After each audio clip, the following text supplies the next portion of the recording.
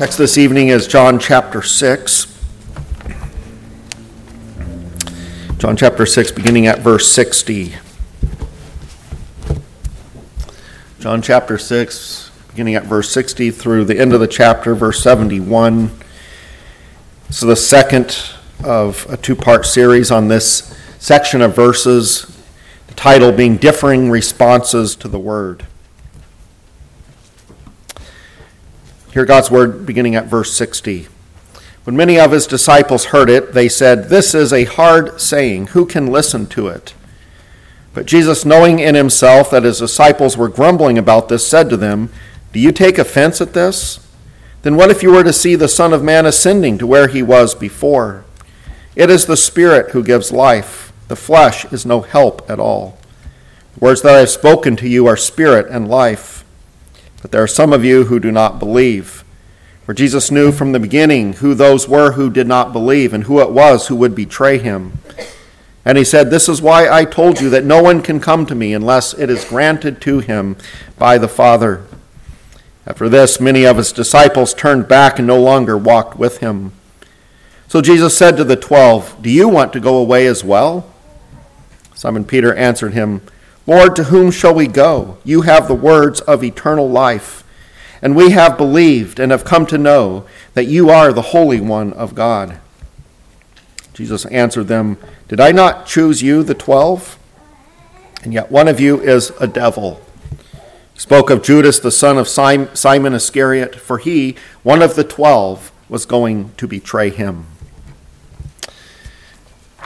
Many in the evangelical church world tell us that people have a free will by which they can choose Christ and be saved. And it is to be noted that the Bible doesn't ever use the wording free will. Now, of course, there are ideas and there are concepts that we believe are true and are real, even though the Bible doesn't use the specific word that we use for them, like, for example, the word Trinity. The word Trinity is not found in the Bible, but the Bible, we believe, does teach that our God is triune, one God in three persons. And so the question we have regarding free will is that even if the Bible doesn't use that term, does the Bible teach that man's will is free? The Bible does talk about man's will, but is that will free? And it can be rightly argued that Adam and Eve had a free will in their pre-fall condition in which they were able to make decisions free of the influence of a sin nature. They were free to obey God or not. But for us and the world of today, the question is whether we in a post-fall world have a free will. And what the Bible makes clear is that in our post-fall world, man is not saved because of an autonomous act of the human will. This truth was already declared back in John chapter 1, verses 12 and 13, where we have these words, "But to all who did receive him," that is the Lord Jesus, "who believed in his name, he gave the right to become children of God, who were born not of blood, nor of the will of the flesh, nor of the will of man, but of God." And Paul in 1 Corinthians, as well as in Romans and other places as well, but in particular I'm thinking of a couple of passages that teach that salvation ultimately occurs because of the will of God rather than because of the will of man. Now, man's will is involved in salvation, but the relationship between man's will and God's will is that God's will makes man's will willing to receive Christ, to choose Christ and receive salvation. The issue is whether man's will choose Christ apart from God changing man's will. And the testimony of Scripture is that God is the one who has to act upon us and change our wills before we will make the right decision regarding Christ. And so from that point of view, our wills are not free. By nature, after the fall in Adam, our will is in bondage to our sinful depravity until God in his grace frees our wills to choose Christ. This is, for example, the teaching of 1 Corinthians 1:30, where it says, "And because of him," that is, because of God, the apostle says, "you are in Christ Jesus, who became to us wisdom from God, righteousness and sanctification and redemption. Because of God, you are in Christ Jesus, and being in Christ Jesus means to be joined to him by faith in a saving relationship, and we are told that this is not because of us, but because of God. Yes, you are joined to Christ by faith, and faith involves the exercise of your will, but faith, including the proper exercise of your will, these things are gifts of God's grace. And it's because of God, because of his Spirit at work in regeneration, causing us to be born again, making us new creatures in Christ, that we end up choosing Christ unto salvation. And this is confirmed in Romans 9, verses 15 and 16, where Paul is discussing how people become true children of Israel, true sons of Abraham, and that happens because of God's sovereign will to save whom he decides to save. For he says to Moses, I will have mercy on whom I will have mercy, and I will have compassion on whom I have compassion. So then and what's the it there that Paul's talking about? It's salvation. It's becoming a true child of Abraham by faith. So then it depends not on human will or exertion, but on God who has mercy. There are people who say, well, if man doesn't have a free will, then he's only a robot. And then there's no reason to preach the gospel, no reason to call people to faith. But that is not how Jesus operated. He called sinners to believe in him. He told them that he is the source of eternal life, the bread of life, and that those who come to him in faith and in that way feed on his flesh and drink his blood, which is to take Jesus to themselves, to unite themselves with him spiritually, by faith, looking to him to nourish them spiritually and to give them eternal life, that if they will go to Jesus in this way, he will in fact satisfy them with righteousness and life. And so there is this call to come to him and believe upon him that is present throughout this section, this chapter of verses. And what strikes me is how Jesus doesn't do what so many so-called evangelists do today. So many evangelists today call people to make a decision about Christ, which is itself, in a sense, okay, but the distinct impression, if not outright declaration, is that man has a free will, and that it's up to man whether or not he will be saved. And again, there's a sense in which that is true. No one who is saved apart from a decision to receive Christ. And actually, there are a few exceptions to that. You think of an infant, an elect infant that's saved, or somebody who's mentally impaired who is elect and is saved by God. They are saved apart from any decision to receive Christ. But basically, most of the time, no one is saved apart from a decision to receive Christ. But what is implied or stated by so many is that man has an autonomous ability without God, without the Holy Spirit, to stand in judgment over Christ and the gospel, and that these people have the ability to decide for themselves whether or not they want to be saved, that this is truly up to them.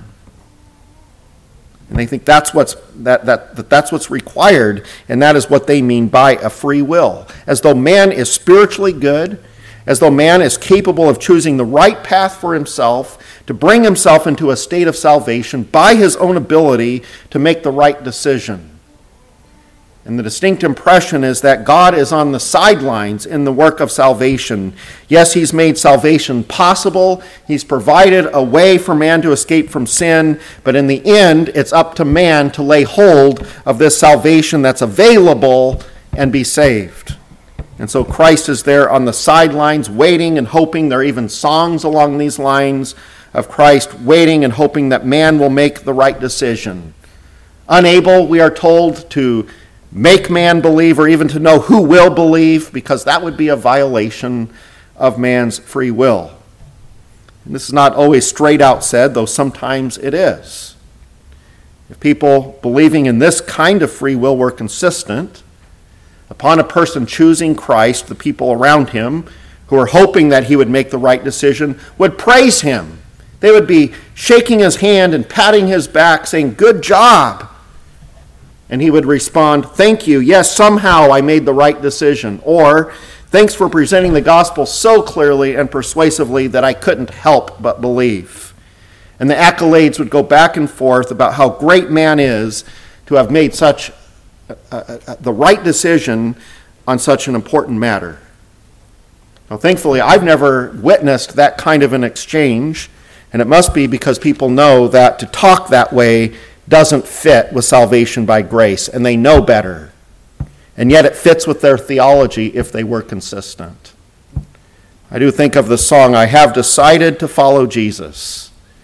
That statement is repeated several times and then concludes, "No turning back, no turning back." And I've often thought about the spirit in which that song could be sung, and perhaps is sung by some.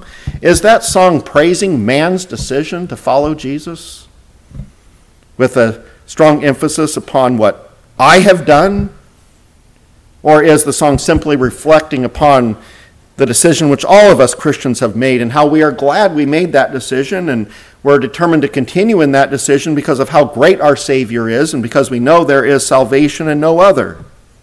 I think it's possible to sing that song knowing in the back of your mind that it's God's grace that enabled you to follow Jesus. But the lack of clarity on these things in the lyrics of that song is why it's not one of my favorites. I'm afraid that for some, they sing it as a song celebrating the triumph of man's will. But the point, to get back to it, is that Jesus doesn't present himself as the bread of life that man needs for eternal life in a way that appeals to man's ego. He doesn't present himself that way to people who want to think that they are spiritually good, or worst case scenario, spiritually sick, but are able to decide their own spiritual destiny. But to the contrary, Jesus has made these startling statements back in verse 37. "All that the Father gives me will come to me, and whoever comes to me I will never cast out." He then further clarified the matter in verse 44. "No one can come to me. There's no ability to come to me," he says, "unless the Father who sent me draws him." And then verse 65. "This is why I told you that no one can come to me unless it is granted him by the Father."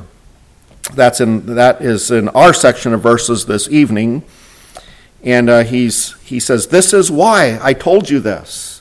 Well, what he has just said makes sense when they remember that coming to Jesus has been granted by the Father. That's what he's saying.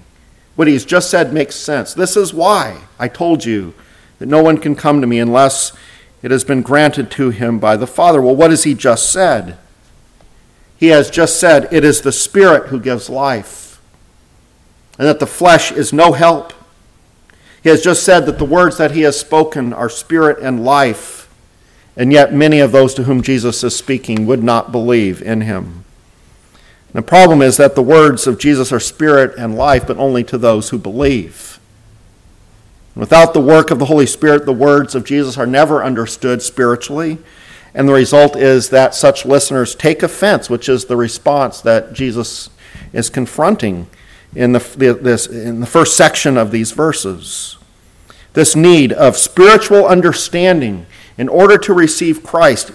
Jesus explains, "This is why I told you, no one can come to me unless it is granted him by the Father." I dare say there would be many evangelists today who would say Jesus is making a dreadful mistake here if he wants these people to choose him.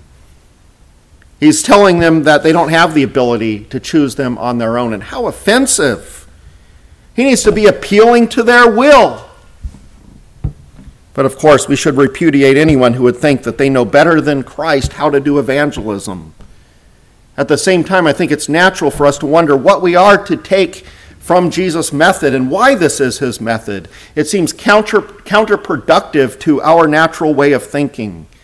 To call people to come and yet to tell them they can't come unless the Father draws them seems to be telling people there's nothing really for you to do but just sit back and wait for the drawing of the Father. And yet we know that is not what Jesus is saying. That is not what he's intending to say, because all through these verses, Jesus holds his audience responsible for their unbelief as he calls them to come to him.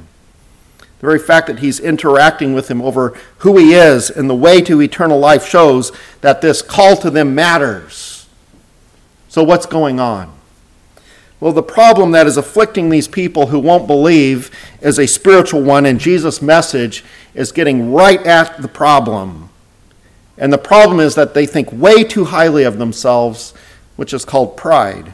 And this pride is manifested in their thinking that they have the ability to evaluate who Jesus is. And they are going to evaluate him according to their own reasoning, their own thinking, their own discernment. And they think they have the ability to do all of that accurately. And remember how Jesus says the flesh is no help at all in terms of having the Spirit and life, verse 63. Well, they think their flesh is absolutely capable of meeting their spiritual needs. And so there they are, pridefully standing in judgment over Jesus, as though they have the right and authority and ability to decide their own spiritual destiny through their own human minds and wills and desires. They think they are autonomous when it comes to salvation. And ironically, they are thinking exactly like so many evangelicals do today about man in relation to Christ and salvation. But notice, Jesus will have none of it. It will not be allowed. God will not tolerate man's boasting about any kind of role in his own salvation. For salvation is about God's glory in the Lord Jesus Christ as a God of grace, saving sinners who do not deserve to be saved and who cannot save themselves.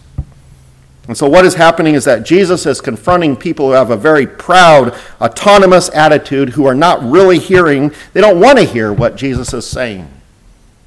They find his sayings hard, remember, back in verse 60. And they are offended by him and his message. And Jesus gets at the heart of the matter, which is them thinking that they have the ability, they think, to properly discern spiritual matters for themselves. And as a way to confront their pride, he reminds them that they're not going to be able to come to him unless it is granted them by the Father. And the message in this is that until they admit their spiritual poverty, utter poverty, they can be sure the Spirit is not at work in them, and without the Spirit, they do not have life. Now let it be stated clearly that if someone was to respond to these words of the Lord in humility, then of course Jesus would receive him. If a sinner were to say to Jesus, I know I can't save myself. I know I'm so sinfully depraved that I can't do anything good. I need you to give me faith and repentance. I need your Spirit working in my heart in order to have eternal life. I have nothing good to offer to you. All I can do is receive your grace, and please forgive my sins and give me the eternal life that Jesus is offering. I want him to be my Savior, and I'm looking to him to give me righteousness because I have none of my own.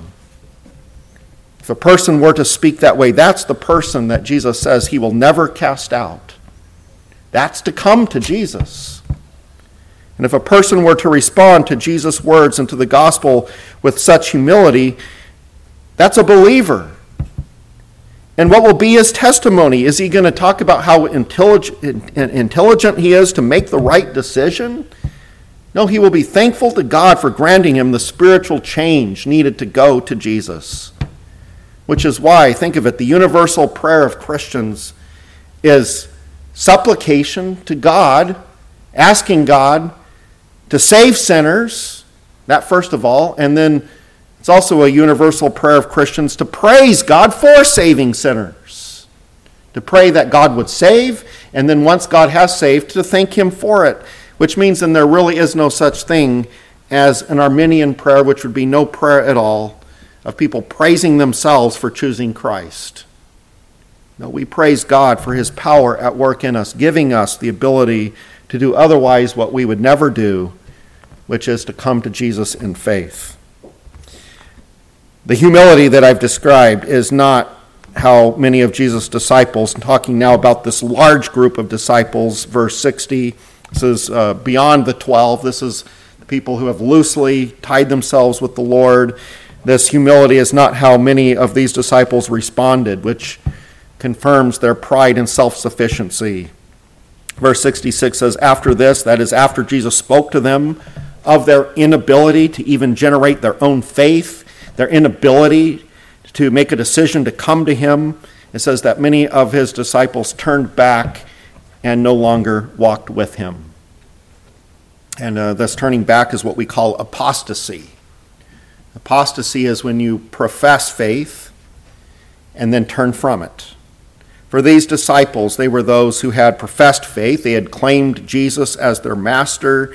They had followed him. Some were physically following him around, observing him and hearing his teachings. Others were following him in the sense of regarding him as the rabbi that they wanted to associate themselves with, though they were not always with him all of the time. But after Jesus confronted their unbelief and spoke of their spiritual poverty to be able to do anything about it, they didn't want anything to do with him any longer. And they broke off their relationship with him. That's apostasy. And as this apostasy was taking place, Jesus took the opportunity to ask the 12, that is that closest group of disciples, do you want to go away as well? And Peter, as the spokesman for the 12, gives us a response that stands in great contrast to that of the offended. He gives this amazing profession of faith. Lord, to whom shall we go?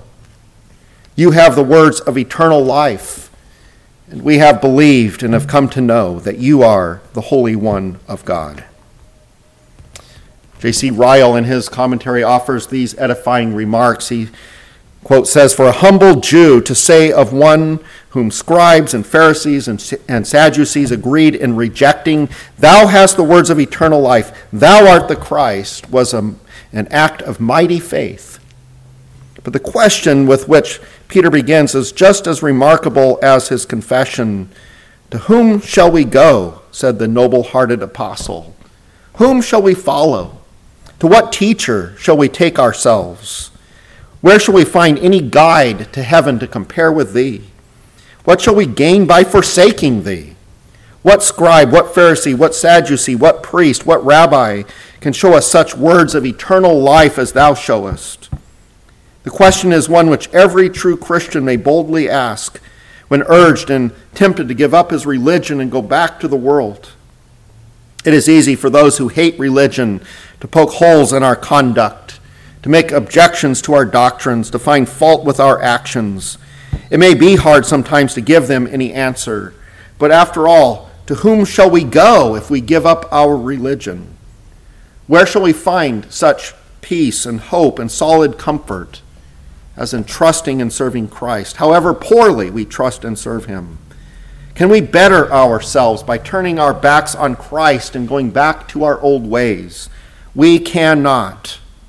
Then let us hold on our way and persevere. End quote. And William Hendrickson, in his commentary, he follows the flow of thought well when he writes, quote, "Peter answered him by asking him a question. Lord, to whom shall we go? Man is so constituted that he must go to someone. He cannot stand by himself. What Peter means is clearly this: there is no one else to go to, no one who satisfies the yearning of the heart." And he continues, "Thou hast the words of everlasting life." The reference is clearly to what Jesus himself has said in verse 63. Peter knows that the words of Jesus are more than mere sounds or dead utterances. What alternatives are there, Lord, since you have the words of eternal life? Your words are the ones that are spirit and life. You have said so, and it is so in our experience as well. Your words are vital and dynamic, full of spirit and life, means of salvation, means of grace. And Peter adds, "And we have believed and know," that is, we have begun to believe and we still believe. We have come to realize and we are still convinced. The verbs here in the Greek referring to a current state of being flowing out of the past. So that belief is not just something of the past, but true belief continues. It perseveres. The true child of God abides in Christ.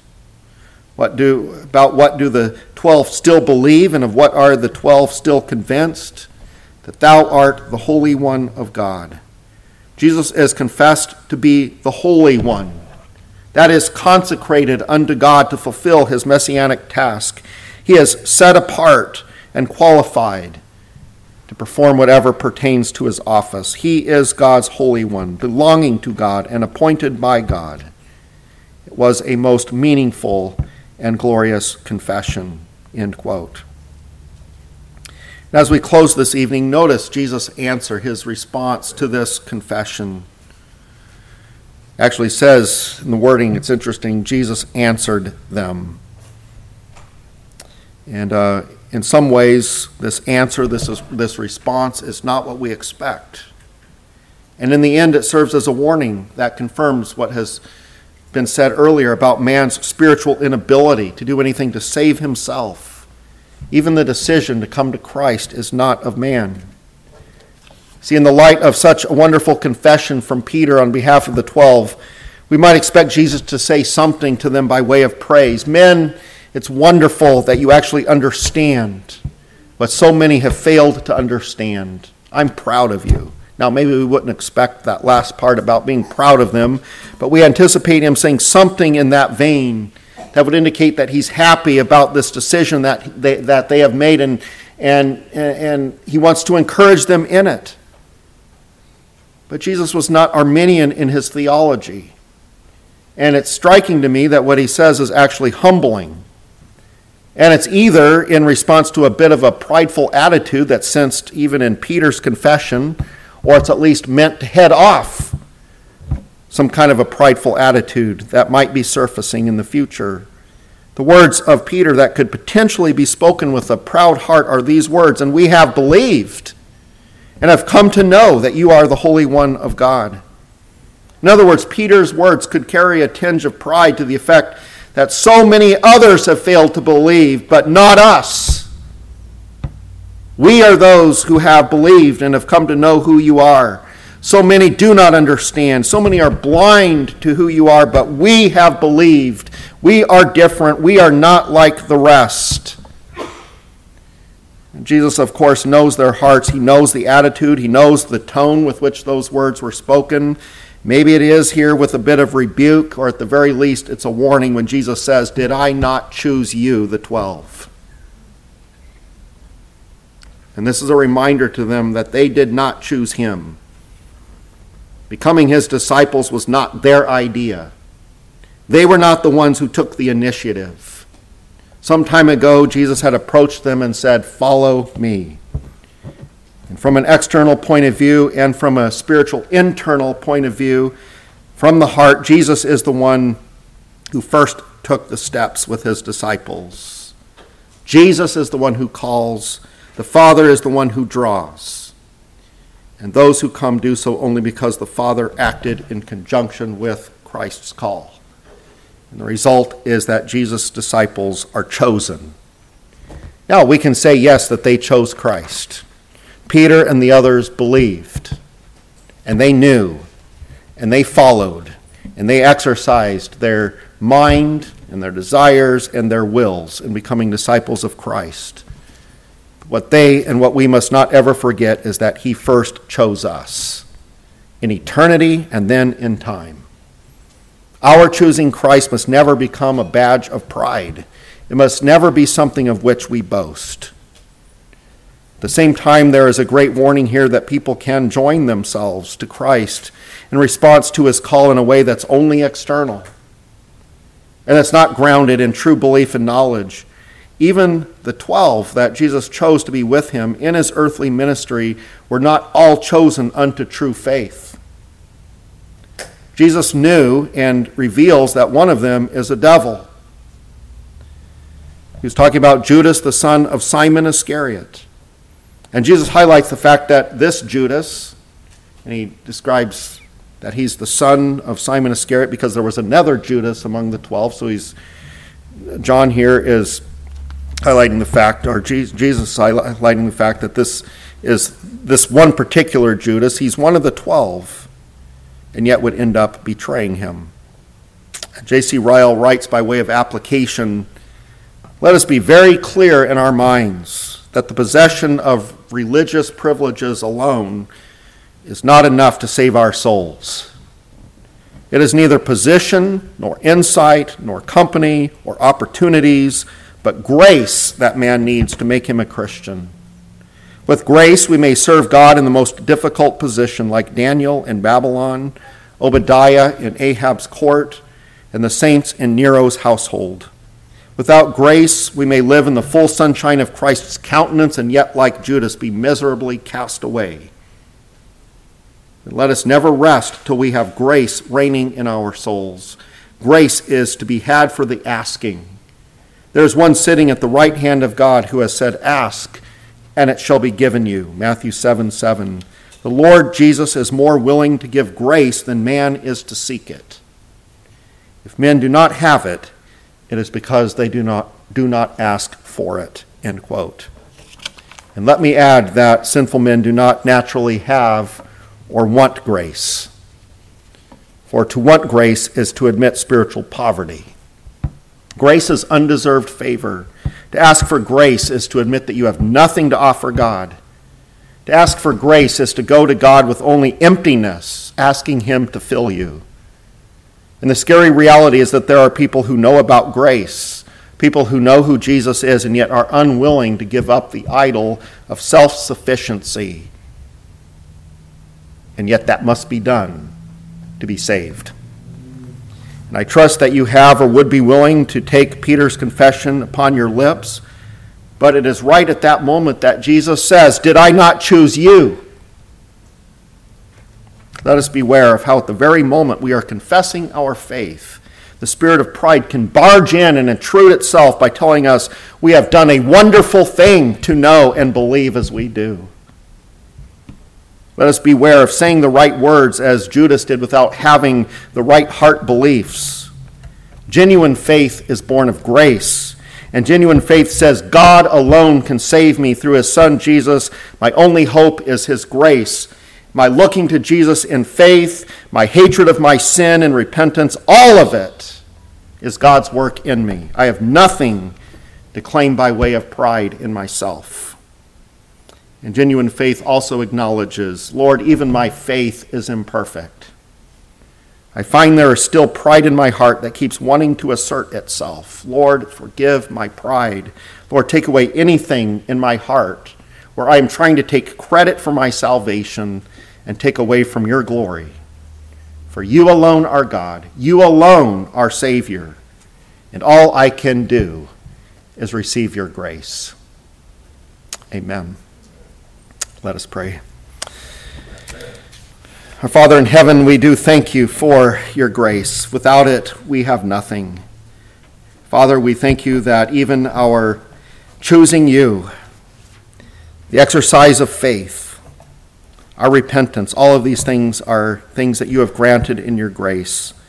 And Father, we pray that you would spare us from any boasting, any inclination to think that what we have done is something wonderful, that we have done somehow of ourselves. Lord, may all of the credit for salvation go to you, as we recognize that we cannot come to you unless it is granted by the Father. Father, we are spiritually, in and of ourselves, in utter poverty. We acknowledge that. And all we do is, and can do, is seek your grace. And we pray these things in Jesus' name. Amen.